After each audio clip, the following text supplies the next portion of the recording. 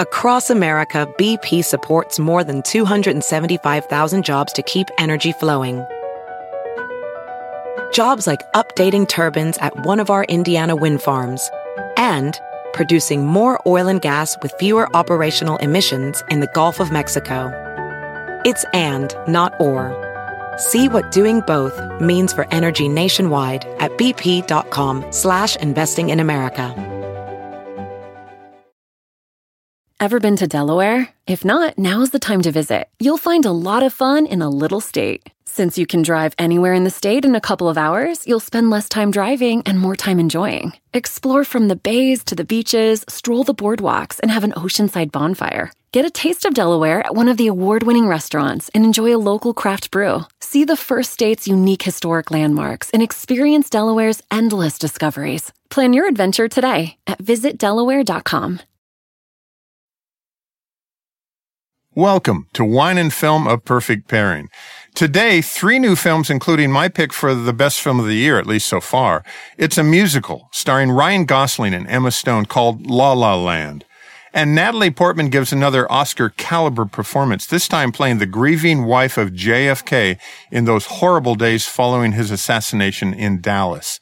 And Will Smith, he just wants to tug at your heartstrings in a new tearjerker. It's called Collateral Beauty. And I'm Sommelier Haley Hamilton Cogill. I'll pair Gary's best film of the year with a starry-eyed sparkler for La La Land this week. And for the Queen of Camelot, the Queen of all Italian Reds. But first, Gary, I know you have been waiting months to finally talk about La La Land. I know a couple weeks ago you said you thought Arrival was the best film of the year, but you kind of think La La Land might be it. Well, I loved Arrival, and we that film I can see 2 or 3 times. I can see La La Land 2, 3, 4, 5 Absolutely. times. Listen, I'm going to gush for a little while, Yeah. and I kind of just want to talk a little bit. I know you love this film. So where do I begin? It's a brand new romantic musical. I can't call it a comedy. I can call it a little bit of a drama. It's directed by Damien Chazelle, and it stars Ryan Gosling and Emma Stone, and John Legend's got a great little part in it. Rosemary DeWitt's in it. It's about a jazz singer who can barely get a job, Ryan Gosling. He's a jazz musician. He's a piano player. Mm-hmm.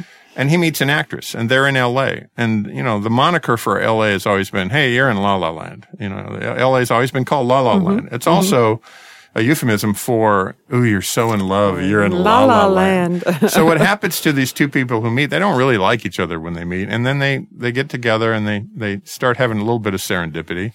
And then they get together and they dance and they sing. And it's a little bit of Fred Astaire and Ginger Rogers, sort of, but it's all new. Every song is new, and the songs are great. The songs will stay with you after you. They're long kind after of you earworm see it. songs. Yeah, it's just great. And I look at that just when they're out on that kind of ledge with LA below them, and they're putting their shoes on and off, and the music starts, and they're starting to get in sync with the song, and then they do this song that's so cool. It's very like 1950s, you know, Gene Kelly kind of very dancing, much. and I thought it was such a beautiful film, and just how it was colored, like the costumes, the vibrancy of the colors in the costumes, kind of like I think last year the color green in Brooklyn was so apparent throughout that film. There was green in every frame of Brooklyn. Yes. Yeah. Whereas, and now I think with they're so vibrant, very, very bright hues used throughout this film. How the sky is colored, how the costumes are colored. It was almost an additional part of, because when you think of Hollywood in LA, you think of all these beautiful people and all this glitz and yet it's a really dirty city. Well, yeah, there's so many things dirty about LA. And the film opens. I've got a lot to say here. And I'm not going to give everything away, but the film opens on the freeway, and I think it's on the 405. And it's on a ramp, and it's literally on that freeway on a ramp that you spend the first 2 minutes trying to figure out how they're making this. And there's a lot of tracking shots. There's very little editing in it. And there's hundreds of cars and hundreds of people and singers and dancers. And it's a big, bright new morning in Los Angeles, because it's always kind of sunny or smoggy in LA. And they take kind of the dirtiest environment and make this kind of sparkling. Everybody's in primary colors. Yeah. They're reds and yellow, like you said, all the hues. of the Rainbow are in there, and it gets this film off to a fantastic start that's different than anything we're kind of used to. Yeah. And then the two stars of the film end up being in that traffic jam, and it starts their story. Damien Chazelle is the guy that did Whiplash. Mm-hmm. He's only I think he's 31 years old, or he's in his young 30s. Yeah. He's so young to be making movies of this caliber. And I think of this level. And I would never put Whiplash with La La Land. They're both about music. Mm-hmm. But Whiplash to me was a very dark and really fantastic. Really great. Yeah. Yeah. And to see him kind of pull this off, it's going to get, I think, at least a dozen Oscar nominations, 8 or 10 of them. But also, Damien co-wrote 10 Cloverfield Lane, that sci-fi film with John Goodman. And, who was the guy? Oh, who's the guy? I forget. But he's so good. You know, what's the guy? He's the Broadway guy, right? That was in Newsroom. Who's that guy? Oh, that's right. I can't remember his name, but he was the guy in Newsroom, the kid. Yeah. But, and then Emma Stone. To me, Emma Stone and we'll get to Jackie later, but Emma Stone and Natalie Portman and Amy Adams probably going to fight it out for Best Actress this year. What about Jessica Chastain? We talked a lot about her last week. I think she's going to have a tough time getting nominated. But it's good women this year. It's good women this year. We've said that a few times, and whoever wins this year is going to, I mean, it's a year where Florence Foster Jenkins, Meryl Streep might not even get nominated. Right. And she's great in that film. Right. I think she should. But remember, Emma Stone did Crazy Stupid Love, and who was in that film? Ryan Gosling was in that film. It was such a great film. She was in Spider-Man. She did a Broadway debut in Cabernet, but she goes all the way back, or Ryan Gosling goes all the way back to the Mickey Mouse Club. I love that. He was dancing and singing on the Mickey Mouse Club, and Ryan Gosling has a band called Dead Man's Bones, and he owns a Moroccan restaurant in Beverly Hills. I love that. Well, that's the first time I remember Ryan Gosling. He was kind of the Southern football player and Remember the Titans. And yes, he was a little baby, and he was so cute. That was him. He did Lars and the Real Girl, which was a fascinating film to me. Blue Valentine was so hard. It was just tough stuff. Ides of March, Gangster Squad, The Place Beyond the Pines, which I really like. Yeah. And then The Big Short. I mean, he's a big time movie star, but we don't think of him as a singer and a dancer, and he's really good. He'll get nominated for Best Actor for this. It's kind of like Ed Norton has done some kind of musical roles, and then you take American History X, and then you have this guy singing and dancing. It's great, the versatility of acting. Another couple notes about this that are on my mind is it moves into this big romantic thing, because not only are they in love, but they live in a difficult world, and their jobs are difficult, and they have to choose at some point in their lives in the story how important their love is as opposed to their careers, because they're very career driven, and they're both trying to help each other's careers. But those are big decisions, I think, that especially really young people, young artists have trouble making. And there's consequences to all those decisions that they make of what they're going to do and how they're going to do it. And as a musician, because this is about jazz music and about the love of jazz music and how jazz music is kind of lost on regular people. So how do you get regular people to love jazz? Well, you get John Legend and you form a band and you put some jazz in there, but it's really a pop band. Mm-hmm. And do you sell out? And all those things. Does she sell out as an actress just trying to get a commercial? And what's she going to do? And what happens if she gets lucky and gets a really great movie role or a part? And it's Emma Stone. And there's this one great scene. And I'm going to say and not give anything away, but the last, I think, 25 minutes of this film are euphoric for me. They just fly and take off into all kinds of emotional territory and artistic territory. And I love it, with a tinge of melancholy. Yeah. Yeah. It's La La Land. They live in it. It's hard. It's dirty. But in their eyes, everything's beautiful, and they're in La La Land. It really is. And the music I think the music will definitely get some great nominations. I think it wins the Oscar for Best Song. Mm-hmm. I don't know Original song. And I think it wins the Oscar for Best Music Score, because it is all original. I think it's kind of one of those, if you're into buying, get nominated before it wins. Sure. But if you're into buying CDs, soundtracks, this is definitely one to put on your list, because it's great. It's good background music when you write. So I'm throwing this big gush of I think it's hopeful. I think it's beautiful. It's kind of gushing for me. And it's a movie that I'll see over and over again. And if you're an actor and you're a musician, you have to see this film, because it will encourage you.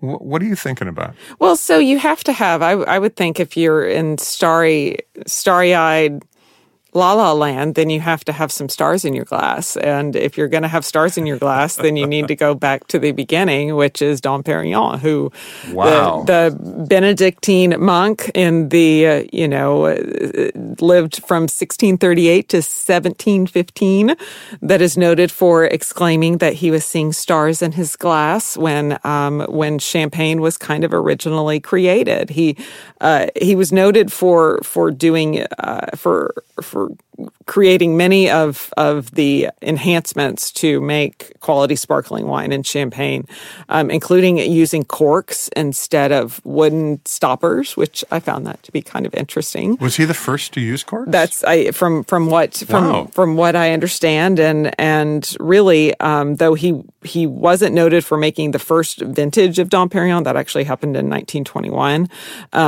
He is noted as the person who kind of created how sparkling wine, with that second fermentation taking place in the bottle, because basically he had a bottle of wine that if you add fresh yeast to wine with some sugar in it, that there was probably a little bit of residual sugar left in a bottle that had a stopper in it, that then came in contact with yeast, and then that's basically how bubbles are created. And he figured this out in the 1600s? And so it was kind of, I don't know if he really knew he was figuring it out, right? But it happened.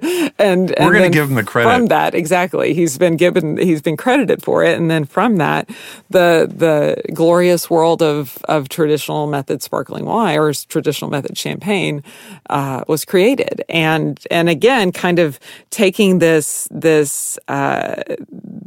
starry-eyed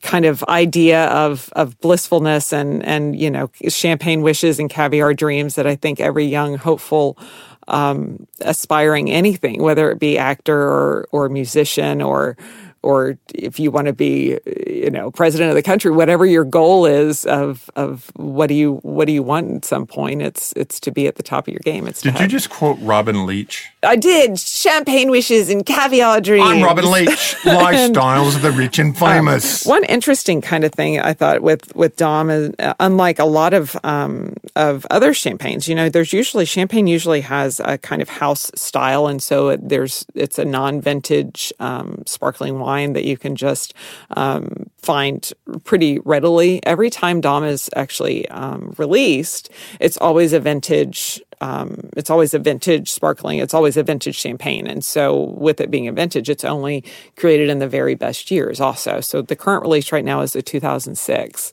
And I thought it was just kind of a special, kind of perfect bubble. And in 1981, Dom was chosen for the wedding of Lady Di and Prince Charles as well. I think they had the 1961.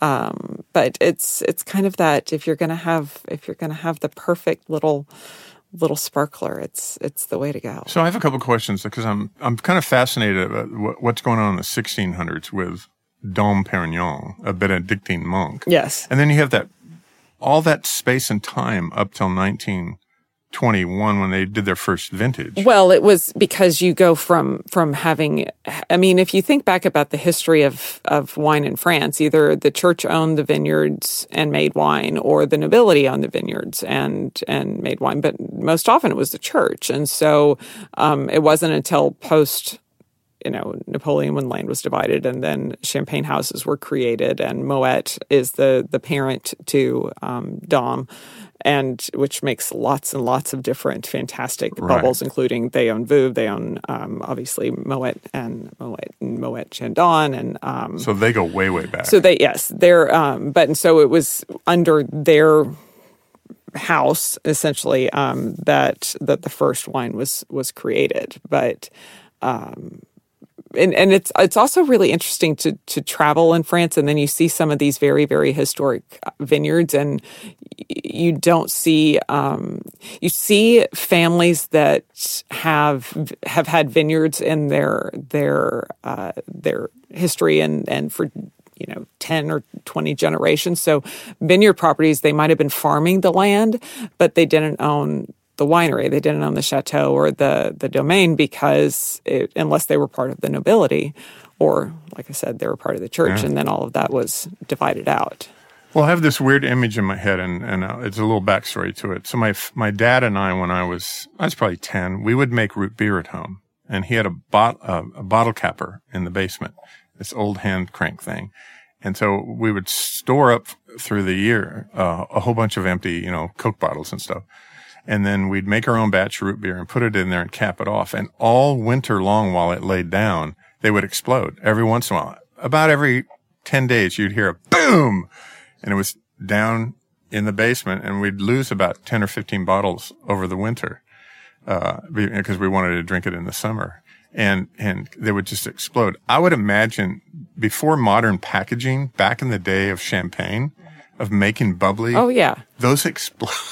Or before they figured out thicker glass? Well, yes. I think thicker glass was a big part of it, but that's historically we just had a firsthand experience with bottle disgorgement when we were up in Willamette Valley last week. That's the first time for me. That if you think about it, every bottle of sparkling wine before it actually is corked has a cap on it, and then within the top of the cap, there's like a little plastic catcher that when you start riddling those bottles, you have the bottles laid down, and then you slowly start kind of leaning the bottles upwards and turning them half a turn every day or every few days to start gathering all those dead yeast cells at the top. And then once you have all of that yeast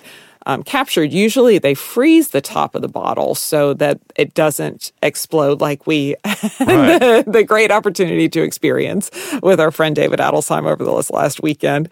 But when it's not frozen, then when you pop that cap, then everything, the yeast cells come out. That you it's a big explosion. Might lose some of your juice as well. I thought there was a parallel between my dad's root beer and Dom Perignon. Well, there probably is. I don't think yours had probably as much alcohol content. At least I hope it didn't. I don't think it had any, but we all got a nice buzz off the root beer. That's good. So La La Land and Dom Perignon, I'm a happy guy. Absolutely. When we come back on Wine and Film, A Perfect Pairing, 2 more high-profile films arrive this week in theaters. Natalie Portman as Jackie Kennedy in Jackie.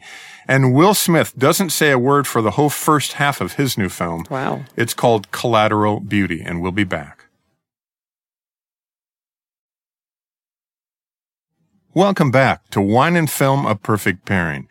Natalie Portman is winning awards right and left for her performance as Jackie Kennedy, with most of the film taking place during and immediately following the assassination of President John F. Kennedy in Dallas way back in November, I think 22nd, 1963. That's really 53 years ago. This is a biographical drama that is as odd as the day is long. And I can't wait to have this discussion with you because I think we feel differently about the film. Mm-hmm.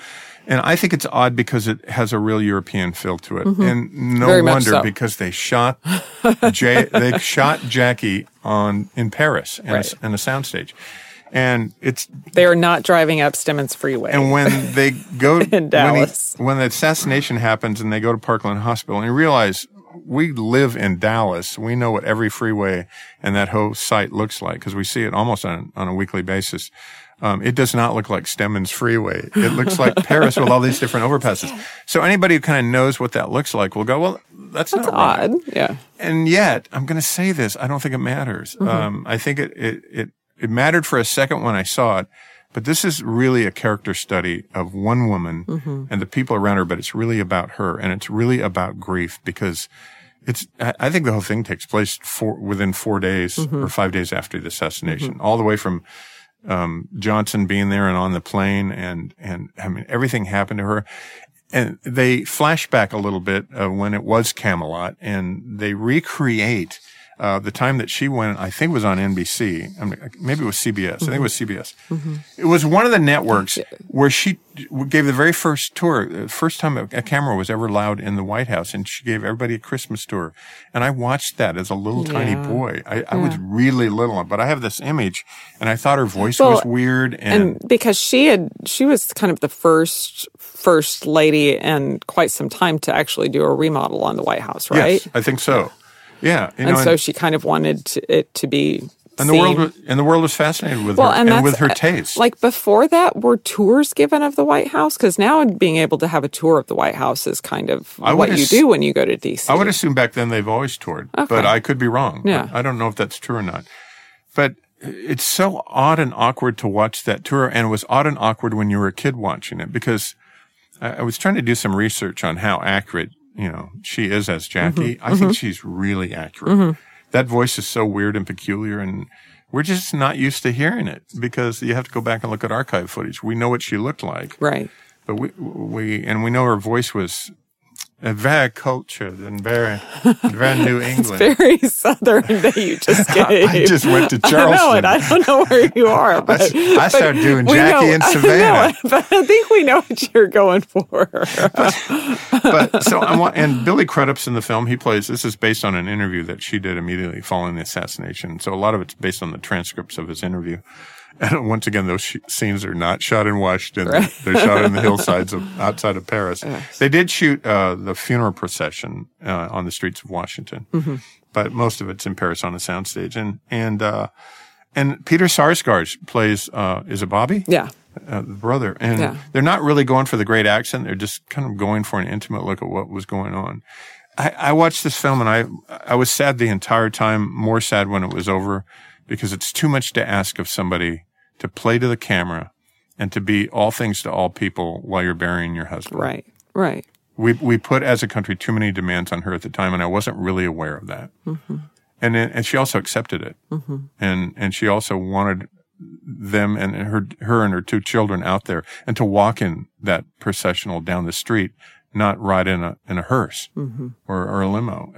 All those discussions are really, really interesting to me. So I thought the film worked, but I'm going to apologize for it because I think a lot of people are looking for a movie, and it's different. It's very European, and it's a character study, and it's not the movie. Oh, Jackie, let's go see a film about Jackie. Right. And it's really a film about grief. Well, and I think that's just, there have been so many stories, and I wasn't alive at the time, but you go back and you just kind of look at the history, and then you wonder what kind of man JFK was, and how loved he was, and how some people, just all of the different opinions of who JFK was, and then who Jackie was. And I kind of always just took her to be someone who was very, very private, because she, like, her focus wasn't on being the politician's wife, though she was probably the perfect politician's wife, because she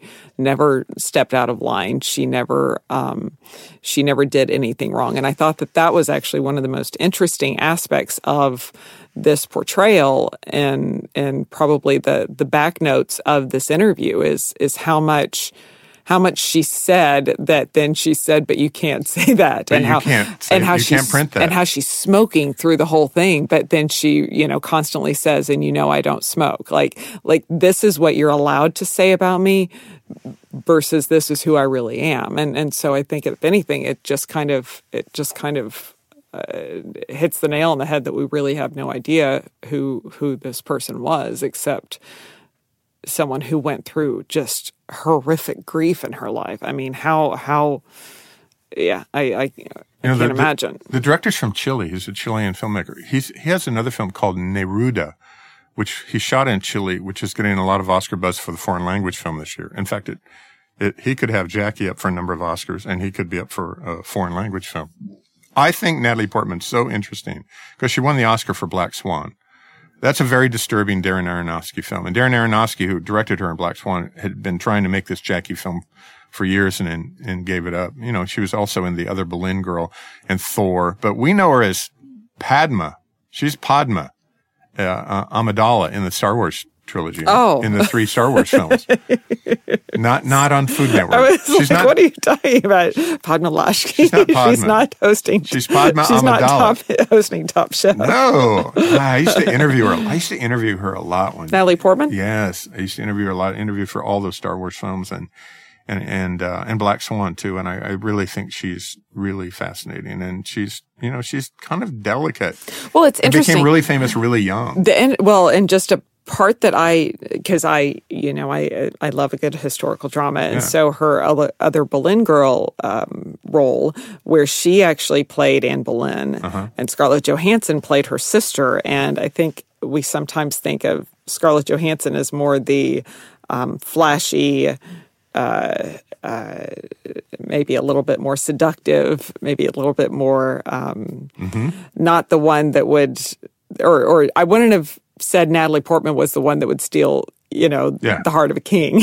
I would have thought that might have been more of the Scarlett Johansson. Yeah, you're going to go super sexy. You're going to go Scarlett. And I thought that they both were so, I'm a huge fan of the film. I just loved it. I love the books. That's my kind of thing. But I just really I loved her in that because it was so out of what I have thought her character was. I think the music score of this film, Jackie, really bothered me. It's a music score that never really kind of worked for me, but that's just like one little thing. And I'm going to say this again. I don't know very many people I'd take to see Jackie, but everyone I know wants to see it. But I always want to warn them that this is a different film. It's it's a true art film, and it's a true character study, and it's really about grief. You're going to learn a lot, but it's not a big entertainer. It's not like, hey, here's Jackie. It's really bathed, I think, in some real sadness. But also, she put a front on. She had to put a front on. So I'm thinking, what wine would you? Well, so for such a sad film. So sometimes you have to have your, as you said, you put a front on. You have the face you put out to the world, and yet you could have your own walls up inside. And so for this Queen of Camelot, that everyone thought Camelot was so beautiful, and they had this just another La La Land happy lifestyle. A wine that basically you might think of what you'll get on the outside, and then inside the layers of nuances kind of are revealed. And so I wanted something that might inherently be very robust and very intense and very in your face, but can also be very soft and elegant and quite finesse. Wow. And so the variety is Nebbiolo, which I've mentioned many times. I love the Nebbiolo fruit, especially from the Piemonte region of Italy. Nebbiolo is the king of Italian reds in Barolo. But when made in the Barbaresco region, which is just a hop, skip, and a jump away from the region of Barolo, they basically sit almost side by side.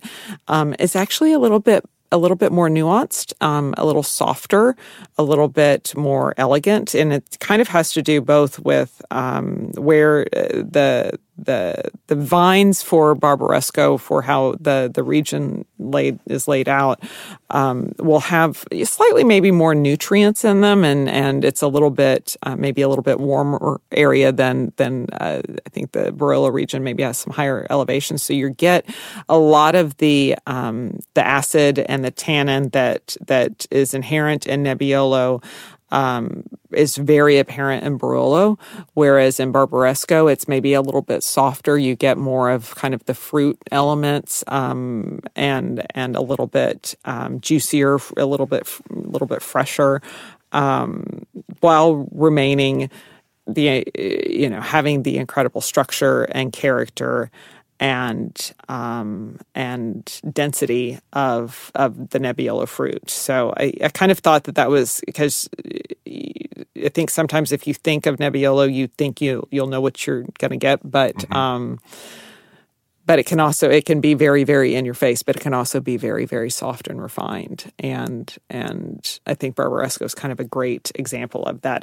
There's one, Marchesi di Gresse, the Martinega vineyard in Barbaresco is kind of one that is one of the most kind of classic examples. There's some, Gaia makes several different Barbarescos. There's some really, really great ones, and they tend to be a little bit less expensive also than some Barolos. So Barolos can be really pricey. The big fat Italian reds. Absolutely, and there are certainly some. I think they kind of go across the board. But you can also usually drink a Barbaresco a little bit earlier than some of the Barolos, just because those tannins are a little bit softer, so they don't need as much time to integrate in the bottle. And so that was kind of, I just thought that was perfect. Can you relate a Barbaresco to any American varietals? Sure. I mean, we don't really have American varieties. You mean like international varieties? Well, it's not a cab. No, it's not like a cab. Well, so Nebbiolo, like I think a couple weeks ago we said that like Xinomavro and Nebbiolo have a lot of the same kind of characteristics. And you could actually, there's not as much. I think that the tannin structure, there's certainly the tannins are similar to like the tannins of a cab, but a cab I don't think has the acidity of Nebbiolo. Pinot Noir certainly has the acidity, and some Pinots can be rather in your face, especially if they've gone through prolonged oak aging that really kind of enhances some of the tannins in the fruit. That helped. No, that helped me a lot. But I will say, I think that I'm such a fan of Nebbiolo because it is so unique and on its own, and it is kind of it's the king. It's the king and queen of Italian reds, and so it's one of the most iconic kind of varieties out there. It's not maybe planted as much as some of the other international varieties, but it's not like it's a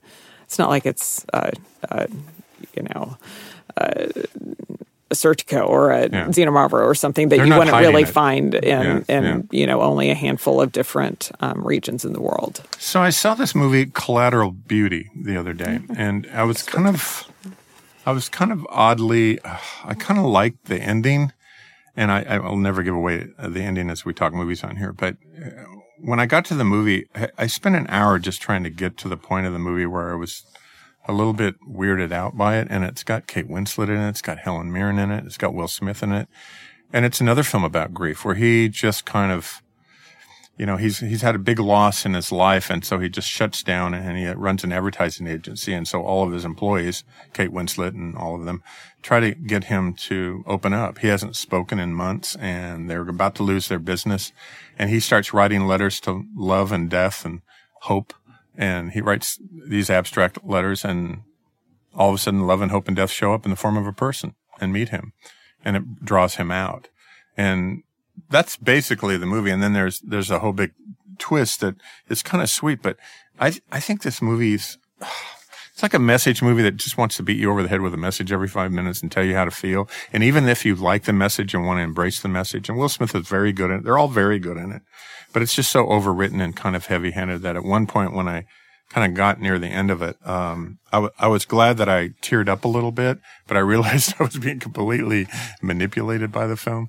And that's okay. So, every once in a while there's a film that comes along that's not challenging and you just want to take some family members and have a good cry. It might be Collateral Beauty. Wow. It's kind of that, movie that's so. If you need your Christmas film to make your family cry. It's so safe. It's not a big vulgar film, and it's so safe, and you should cry, so you will, and it just takes you down that road. I'm not a big fan of the film, but I'm a big fan of his, and I thought he was much better in Concussion, which is a really, really good film. And but he's been kind of making these Pursuit of Happiness. He should have won the Oscar for Ali.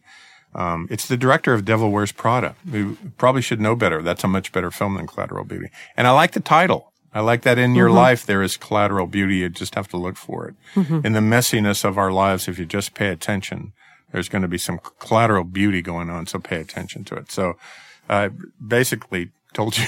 Okay. I want you to feel good. I want you to have a good cry at Christmas. And just watch Love Actually instead. Watch Love Actually, which you did on the plane the other day. And I'm going to say, how many times do you think you've seen Love Actually? I can't even count them all. 20, 30? At least. At least. And it still stands up. I actually watched it twice. I watched it going and coming home on our plane ride because I just love it. And how many times have I seen it? Probably about half that many.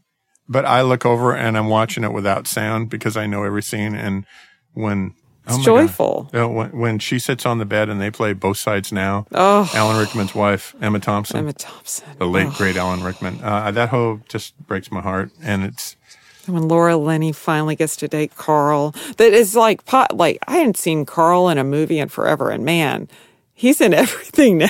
He's in everything. I'm glad his career is doing well. I know, it's neat. Yes. All right. Hey, we've got good stuff this week, though. La La Land and Jackie, and then the weirdness of Collateral Beauty.